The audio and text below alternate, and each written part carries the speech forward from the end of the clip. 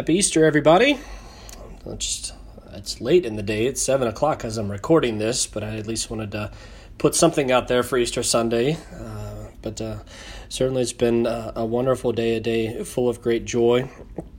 Being able to ask God's blessings to continue to pour out upon our community, upon indeed the whole world, imploring God's mercy as we continue to pray our Divine Mercy Novena, Divine Mercy Chaplet. Just wanted to share a couple of reflections. I guess one main reflection.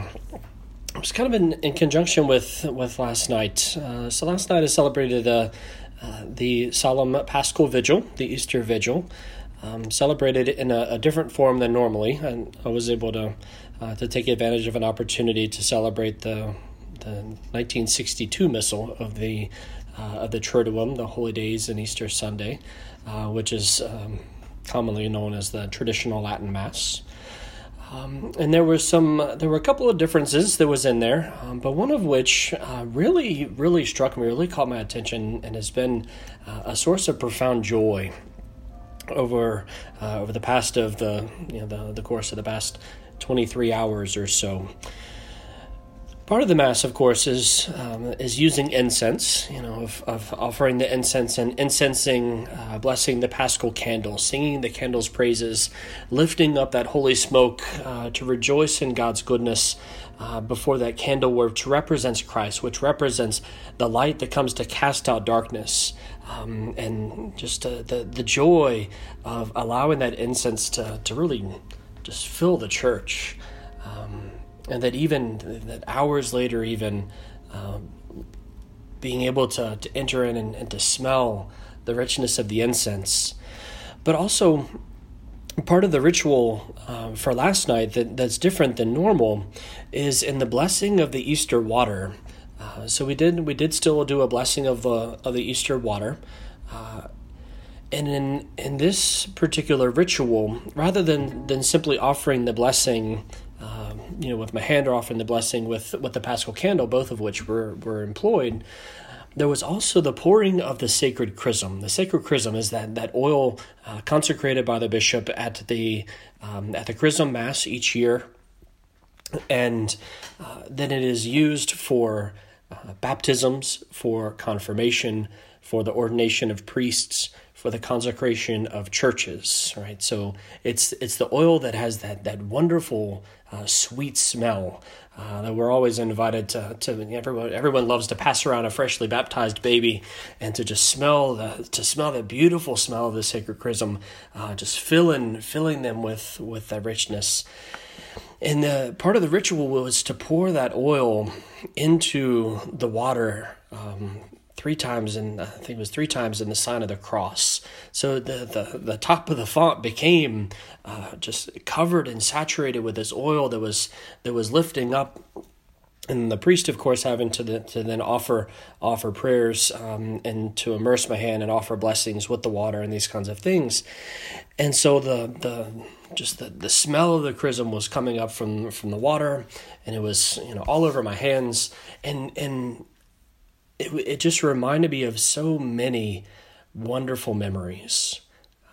Of course, the day of my ordination, my hands were anointed with chrism, and every time I smell the chrism, it brings me back to the day of ordination and the joy of that occasion, just the immense joy of being ordained a priest. But then also the numerous baptisms that I've had the privilege to celebrate here and in other parishes. Every one of them occasions of joy, because indeed every one of them is an occasion where a child is or an individual, a person, an adult sometimes, is freed from original sin, brought into the body of Christ, and made heirs of heaven. They're able to be brought into this promise of what we celebrate today, the resurrection, and the goodness of Christ, the goodness of the Lord, and His providence for us. And so all of these things, it was striking to me how, with the incense and with the chrism specifically, but then also hearing the word, Alleluia, with these three things coming together, my heart was so profoundly lifted up that even in the midst of sorrow and so much so much that can easily bring me down in this time, there was still a transformation, a resurrection of sorts, even within me, as I was celebrating this liturgy. And it was just a reminder to me that the Lord has given us these wonderful things. He's given us the rich smells. He's given us chrism. He's given us incense. He's given us the word Alleluia. He's given us good crawfish. He's given us a delicious steak. He's given us these wonderful foods that we have because we're bodies. We are people who have a body. That we're not just souls kind of trapped inside a cage, as some would have us think. But rather that the Lord has created us, that our body changes our soul. Our body is necessarily connected to what happens in our soul. And it's the reminder to me last night is, to smell the chrism, my heart is lifted up. To be able to smell the incense, to see the incense lifting up before the Paschal candle, lifted my heart up to the Lord. And in so many of these things, that it's the experience first of the body that informs the soul and lifts up the soul to God. That's also part of the beauty of what we actually celebrate today is that God took on a body just like us. He took on our flesh. And he experienced these things himself. He experienced wonderful smells. He experienced certainly incense being lifted up in the temple and the joy of praising his Father in song and being able to experience the goodness of the body. And it's in his body that today he is raised up, that he is resurrected, just as he said. He promised that it would happen, and today we rejoice that it is. Indeed, there is great sorrow on Good Friday, but as Catholics we rejoice in Good Friday. We call it good because we recognize that the body too is being redeemed in the person of Jesus. That in this life, here and now, you and I are able to experience God's goodness in so many physical ways that lift up our hearts to experience the things that Christ has given to us in the resurrection.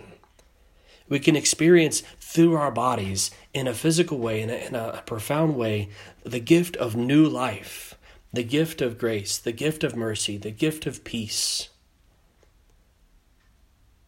We get to encounter Christ in the body.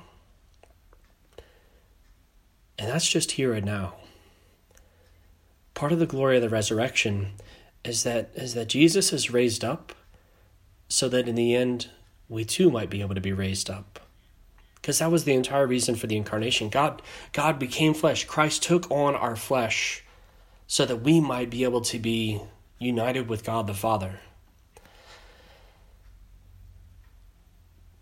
By bringing a body into heaven, which is what we'll celebrate in the Feast of the Ascension 40 days from now or so, and bringing a body into heaven, Christ, who is our head, begins to prepare the way for us to enter into the glory of the Lord. And this is the invitation for us, is today to rejoice in the resurrection of the body of Christ, to rejoice in the resurrection of the person of Jesus, body, blood, soul, and divinity, for us and for our salvation, that death is crushed. We still experience sickness. All of us must still, sadly, taste death in this life, but it doesn't have to be an enduring death, because Christ has promised us eternal life if we but simply remain in him, stay close to him, abide in him. So as we begin this holy season of Easter, these blessed 50 days, it's an invitation for us to rejoice in God's goodness in our bodies. And I would encourage you that. And that's why Mother Church this week. Typically, certainly during Fridays during Lent, we don't eat meat. Good Friday and Ash Wednesday, we fast and we abstain from meat. But also, usually all throughout the year, we're supposed to give up meat just as a normative penitential practice throughout the whole rest of the year, believe it or not, right? And if we don't give up meat, we should do some other sort of penance. But this Friday, Mother Church bids us that we need not fast. We need not offer up meat as a penance, or not eating meat this Friday. Mother Church calls us to feast, calls us to celebrate, calls us to rejoice in God's goodness. There's a time for fasting. There's a time for feasting. I was joking with a friend of mine when the Vatican sent out a document outlining the details of do's and don'ts during Holy Week during the coronavirus, crisis and everything. And so there was some, it was in different languages, and it was, in Italian and French and Spanish and English and all this. And I had to laugh because apparently they made a typo but didn't catch it, because obviously everybody was trying to get things out as quickly as possible to answer his questions as quickly as possible. But I laughed because the description for today was titled Eater Sunday, EATER Sunday. And I looked at my friend and I said, the challenge has been given to us. Mother Church has bid us, we need to eat, especially on Sunday. We need to eat big time on Sunday. And of course I was joking. It was merely a typo. But there is this call for us to really lift up our hearts this week. That Easter is not just a day. In fact, we celebrate Easter Day as an octave, 8 days. So up until next Sunday, we celebrate each day as if it's this day. That's even the prayers of the Mass. They all say, this day the Lord is risen, this whole week. So we should rejoice in the goodness of this day in our bodies. Now, that doesn't mean go crazy and eat all the cake. It doesn't mean eat 45 pounds of crawfish. If you can do that, that would be quite impressive. But to be able to rejoice in God's goodness, to have a good feast, to listen to good music, to listen to good Easter season music, to lift up your heart. There's some wonderful, wonderful songs just filled with those alleluias that pour out into heaven, that lift up the heart. And so rejoice in that, to play some music, to sing some music, and to allow your heart to be lifted up in the Lord, to rejoice in God in your body. And that's our call, to rejoice in Christ, because Christ has the victory. That so much of what's happening around us and within us sometimes can easily bring us down, can easily kind of bring sorrow to our hearts, or fear, or a whole variety of things. And certainly with everything going on right now, with the virus, that certainly there's in many places loneliness and sorrow and loss and illness and much more. It's providential, I think, that now we're called to rejoice. Much in the same as we hear St. Paul echoed during the Advent season. Rejoice in the Lord always. Again I say rejoice, the Lord is near. And that was part of the prayer today. Part of the entrance antiphon for the Mass is that the Lord is here. He has not left us, that he is still with us. Alleluia.